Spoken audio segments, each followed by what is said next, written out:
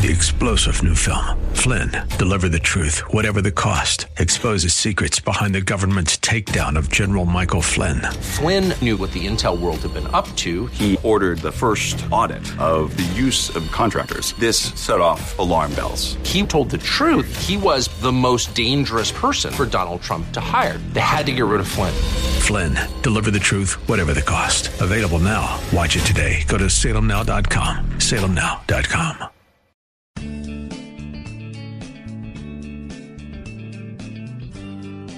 Grace and peace to you, and welcome to Radio for Real Life with Sean Azzaro, the senior pastor of River City Community Church in San Antonio, Texas.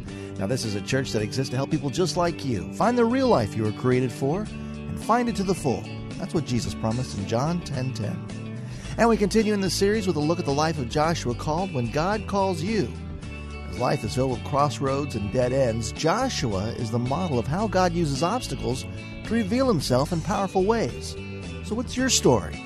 The story God is scripting for your life. That is, if you answer His call. RealLife.org has this full message, sermon notes, and series available all for free.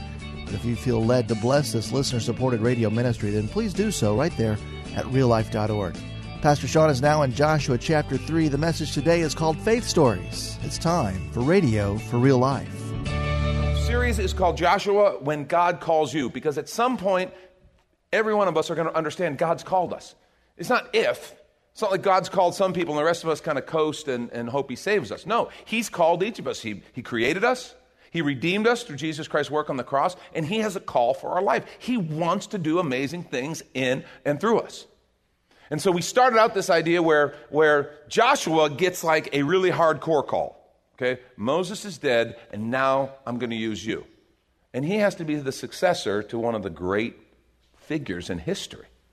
And the powerful message was, Moses may be dead, but our God is alive and well. And we looked at how, in some ways, in the church in America, all of us kind of have recognized things have changed. Things have changed in our culture. Things have changed in people's perspective towards the church. And a lot of us can sit and waste a lot of time kind of just pining away for the past and just reminiscing about the good old days when people liked Christians. And we all know that's been a very unusual, our little slice of history has been very unusual in world history when it comes to the church. And now we're in a different day and age. And some of us are going, for the days of Moses. And the message is, Moses may be dead and gone, but our God is alive and well. And He wants to do a new thing.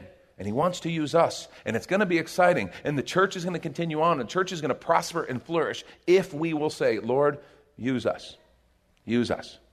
Last week we talked about the goal is not just to leave Egypt. The goal is to live in the promised land, the land of promise. We saw how sometimes we get caught up in this thing in our own faith of, I want to be forgiven of my sin and I want to, get to heaven. But we don't understand, no, God, that promised land is a beautiful metaphor for the land He wants us to live in. In fact, in the book of Hebrews, he talked about this place of rest, this place of peace in Him.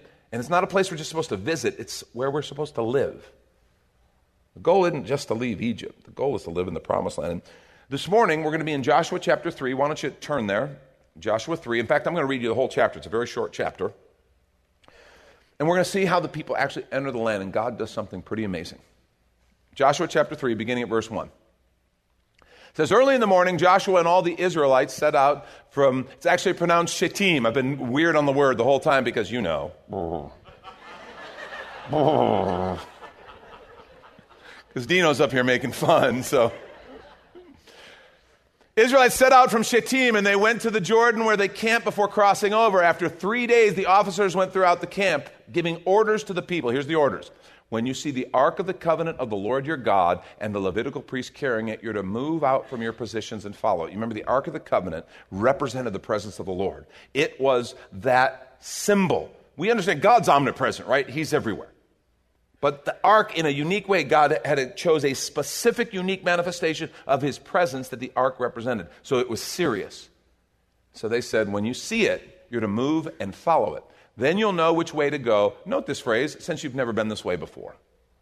Just make note of that. We'll talk about that in a little bit, but that's an interesting idea. You'll know the way to go since you've never been this way before. But keep a distance of about 2,000 cubits between you and the ark. Do not go near it. The ark represented the holy presence of God, and it was never to be handled lightly. A couple times in Scripture, people did get a little careless around the Ark of the Covenant, and they paid the ultimate price for it. Joshua told the people, consecrate yourselves, for tomorrow the Lord will do amazing things among you. He said to the priests, take up the Ark of the Covenant and pass on ahead of the people. So they took it up and went ahead of them. And the Lord said to Joshua, today I will begin to exalt you in the eyes of all Israel, so that they may know that I'm with you as I was with Moses. Interesting, remember in chapter 1, he said, this is what I'm going to do. Well, what we're going to read today is when he actually did it. When it became solidified in the people's minds, oh my gosh, God is with us. He's with Joshua. Joshua is God's man, and we're going to be okay. We're going to be okay. Tell the priests who carry the Ark of the Covenant, when you reach the edge of the Jordan's water, go and stand in the river. Joshua said to the Israelites, come here and listen to the words of the Lord your God. This is how you'll know that the living God is among you, and that he will certainly drive out before you the Canaanites, Hittites, Hivites, Perizzites, Girgashites, the Amorites, and the Jebusites. See, the Ark of the Covenant of the Lord of all the earth will go into the Jordan ahead of you. Now then, choose 12 men from the tribes of Israel, one from each tribe. Make note of that. They don't tell you what they're going to do now, but before we're done today, we'll know what they do. As soon as the priests who carry the Ark of the Lord of the earth, set foot in the Jordan, its waters flowing downstream will be cut off and stand up in a heap. So, when the people broke camp to cross the Jordan, the priests carrying the Ark of the Covenant went ahead of them. Now, the Jordan is at flood stage all during harvest, which is the time of year that they went. Yet as soon as the priests who carried the ark reached the Jordan and their feet touched the water's edge, the water from upstream stopped flowing. It piled up in a heap a great distance away at a town called Adam in the vicinity of Zarethan, which is interesting because, that day they didn't know this. They found this out later because all they knew is the water stopped. It's at flood stage and it stopped. And later on they found out this is how God did it. While the water flowing down to the Sea of Arabah, that is the Dead Sea, was completely cut off. So the people crossed over opposite Jericho. The priests who carried the Ark of the Covenant of the Lord stopped in the middle of the Jordan and stood on dry ground, while all Israel passed by until the whole nation had completed the crossing on dry ground. Can you imagine that? What must that have been like? One of the disadvantages, if you're here and you don't know this story or you don't know the Bible stories, maybe you didn't grow up in church, I just want to say you have a certain advantage. Because those of us who grew up in church, I grew up in church, right? I grew up on this stuff. So I can still see the flannel board figures, okay? And some of you are so young, you have no idea what I mean when I say flannel board. It's okay. Just know. It's like video prehistoric, okay? It was what we got when we were kids, okay? They threw us in there with a couple saltine crackers and a flannel board. That's all we got, okay? It was hard where I grew up. But I remember the story, I've heard the stories, and I can get Bible lenses on to where I look at everything and, oh, how nice. Yes, that's what the Lord did. Of course he did. And I can miss what they must have experienced. Because imagine what they experienced. The priests are there with the Ark of the Covenant. So holy, you didn't get near it. But yet they stand in the middle, and the waters are held back, and all the people go across. I can imagine how powerful it was as the waters held back. I can imagine it's kind of sobering just to see the power of God displayed like that. It's awesome. But I also imagine that they began to, if they hadn't already, had a familiar feeling. Almost like deja vu. We're like, wait a minute, I read this one before. Have we seen this movie? Didn't we rent this before? I mean, that deja vu feeling like, wait a minute, this is familiar. And be like, oh yeah, this is like the Red Sea. Because here's what you got to understand. Everybody who was 40 and under was not born yet when they crossed the Red Sea. Okay, because a whole generation spent 40 years in the wilderness and died. So, of the people who had been there, they were all children. Only children at the time of the Red Sea, small children, were still alive because that whole generation died in the wilderness. So anybody 40 and under wasn't even born when that happened. So this was a story to them. Maybe some of the people who were older had these pictures and remembrances of something, but they'd all heard the stories. To them, it was at best a memory for some, and others just a story they'd heard until right now, until today. See, this was their Red Sea, and they would have seen that. They would have said, oh my gosh, God's doing it for us. Is a powerful parallel miracle. It's as if God is saying, I'm the same God that brought Moses and the people out of Egypt. And I'm still here with you today, and I'm the God who's bringing you into the land of promise. And what's interesting is this wasn't just a message of I'm with you to Joshua. This was very public. Wasn't just God speaking to Joshua, says, I'm with you like I was with Moses. Now all the people saw. He showed them, I'm with you just like I was with Moses and the generation that came out. And I find this just a fascinating thing because these two miracles, the Red Sea and the Jordan River, they stand as like bookend miracles to their time in the wilderness. See, that was the difference between the first generation and this generation. First generation could not bring themselves to believe the word of the Lord, and so they perished in the wilderness. This generation grew up and learned the lessons of the wilderness. They learned to depend on the Lord. They learned to follow the Lord. And so they trusted him. Now they're actually in the land of promise. It was a powerful miracle. I think this is relevant for us because we've all heard stories of miraculous things, of God's power on behalf of someone else. And we live in a world that is very skeptical, and we struggle with this. We struggle with skepticism. We struggle with belief. We struggle with all this. We read what the scriptures say, and then we kind of have an experience, and it's like, okay, sometimes they don't match. And we hear stories from other people. I remember missionaries would come into the church that I grew up in as a kid, and they would tell these stories of God's power, people miraculously healed, of needs miraculously met, people raised from the dead, stuff that you read about in the scriptures. And I remember they would tell these stories, and I would just be caught up in them, and I had two very strong reactions. The first was, man, that's exactly what we read about in the scripture. God, that's your power. That's awesome. That's the kind of stuff I believe God can do. And the second reaction, though, was kind of like, well, but Lord, if you can do it for them, what about us? What about us? You know, I'd read great biographies. We read the biography early in the development of this ministry. I had our ministry team read Rees Howells, Intercessor. Rees Howells was a Welsh revivalist, and just God did some crazy, miraculous stuff through him. George Mueller. His work where he never told anybody the needs that he had. God told him, don't tell anybody, bring your needs to me, and I'll meet your needs. And God literally put through this guy who never raised money, didn't have money, had millions of dollars go through his hands in the service of orphans and setting up of orphanages. Crazy, miraculous, powerful stuff. And something in us says, God, I want that. I want that. I want to see your power. I want to suggest, I believe God wants to display his power in our day and age. I believe it's who he is. I believe the scripture says it. It doesn't say it's going to stop. It doesn't say God's power is going to stop being real. God's power is going to stop acting. I believe God's design is to display his power and his glory in the lives and through the lives of his people. In fact, the scripture says it multiple times. It's not even really a close call. This Psalm 77, 13, 14. Your ways, God, are holy. What God is as great as our God? You are the God who performs miracles. You display your power among the peoples. It's not like that's just something he does. It's who he is. He is powerful, and he shows his glory. And let's take a quick minute to remind you, you're listening to Radio for Real Life with Sean Azzaro, a listener-supported ministry of River City Community Church, in this message called Faith Stories, in the series Joshua, When God Calls You, which is available right now on the sermons page at reallife.org. And there, if you're able to bless back, your financial gift helps this radio ministry continue. Again, look for the Give tab at reallife.org. And if you're looking for a new church home, here's your invitation from Pastor Sean. Do you ever look at your life and feel like you were made for something more? Jesus made a simple statement. The thief comes to steal, kill, and destroy, but I came to give you abundant life, real life. I talk to a lot of people, and many seem to feel like they're settling for a whole lot less. Hi, I'm Sean Azzaro, pastor of River City Community Church, and we are so convinced that we were made for something better. We call ourselves a church for real life.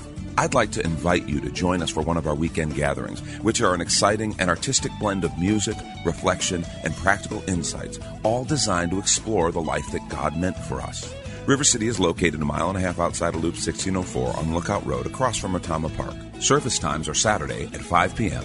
and Sunday at 9:30 and 11:15 a.m.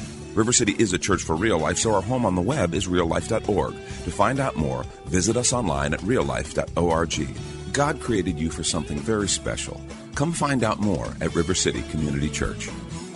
And now back to the message, Faith Stories. This is Radio for Real Life. Luke 1:37. I love this passage. For nothing will be impossible with God. Nothing. No situation you're facing, no situation I'm facing, no financial need, no relational issue, no problem. Nothing will be impossible with God. And then Ephesians 3:20, great passage. Now to him, look at the description of God. To him who is able to do immeasurably more than all we ask or imagine, according to his power that is at work within us. That's our God. See, I think God wants to do amazing things. And it's wonderful to hear what God has done in other people. It's wonderful to hear stories. But if you're taking notes, I want you to write this down. Here's the main point. Other people's stories are great, but God wants to give you faith stories of your own. Other people's stories are great, and they're an encouragement. I'm grateful for them. But you cannot live off of other people's stories, okay? It's not enough. At some point, we have to recognize God wants to give you and I faith stories. God wants to do things in your life, in my life, that cause us to say, man, let me tell you about my God. And people go, oh, it's not real. God's not real. I can't see him. I can't prove him. Once you've seen the power of God, you become immune to that kind of thing. Yeah, well, whatever. Let me tell you what I've seen. You're telling me what you think. I'll tell you what I've seen. I'll tell you what I've experienced. Let me tell you what God has actually done.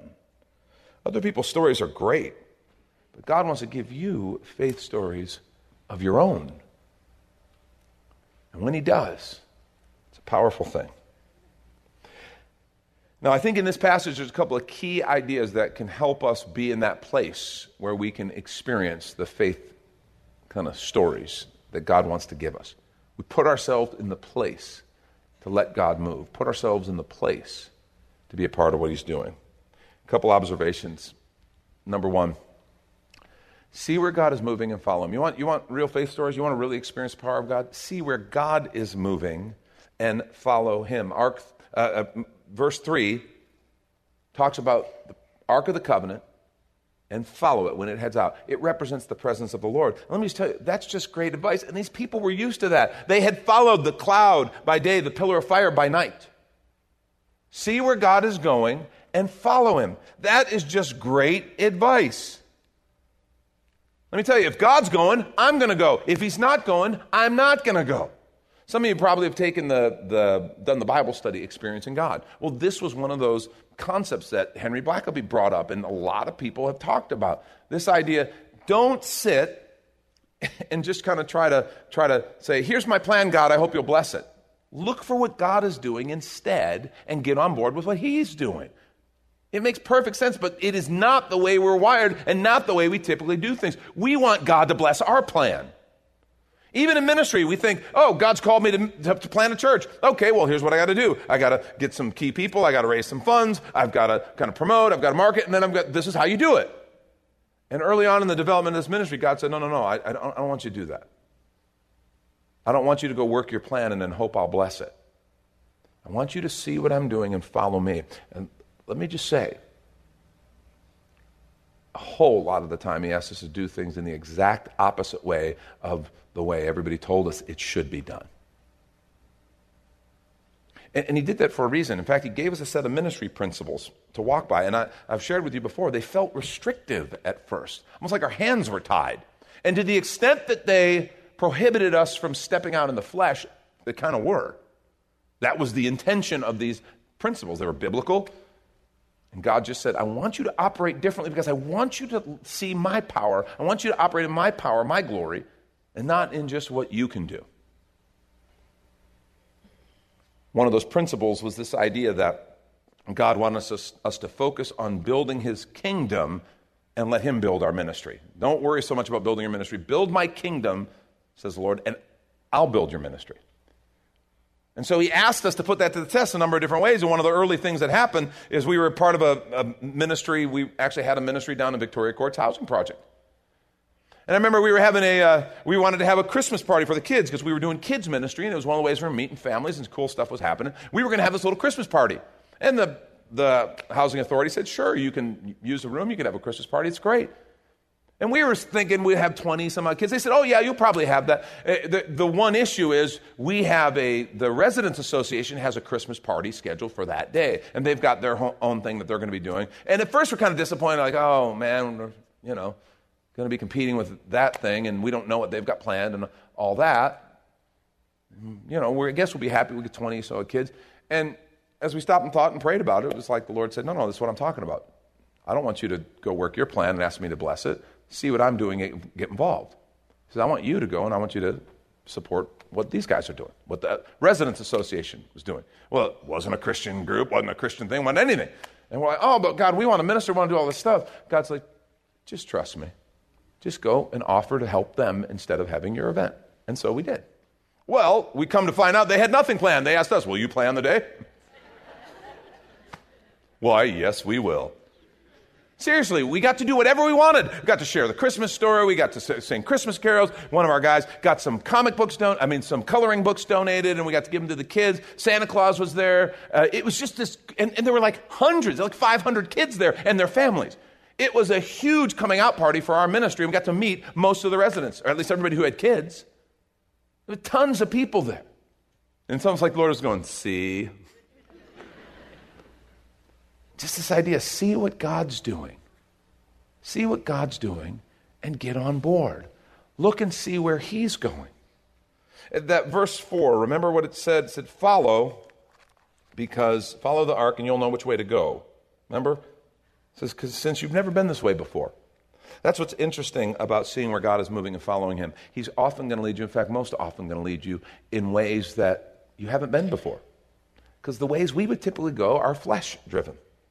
And the way He leads is going to be often completely in the opposite direction of where others would go, or where we would go, or where we've been trained to go. Expect God to lead you into uncharted territory. Expect Him to put you in places where you have to depend on Him, where you have to follow Him. See where God is moving and follow Him. It's the beginning of Him working and experiencing great faith stories. Because bottom line, other people's stories are great, but God wants to give you faith stories of your own. A second thing that He had them do is prepare for the presence. He had them prepare for the presence. That's what verse 5 is talking about when it says, consecrate yourselves for tomorrow. I'm going to do great things among you. Consecrate. Another translation says, sanctify yourself. Consecrate, sanctify. The idea is both of these are talking about being set apart for His purpose. It speaks of a purity of heart, a purity of purpose, a purity of vision. It is about being about His things rather than kind of just asking Him to fit into the corners and the edges of our lives. So often we say, God, I don't want to go to hell. I want salvation, of course. But God, I want to do my career the way I want to do it. God, I want to raise my family the way I want to do it. I want to build my home the way I want to build it. I want to do the things I do the way I want to do it. And I just want you to fit in these couple areas over here, God.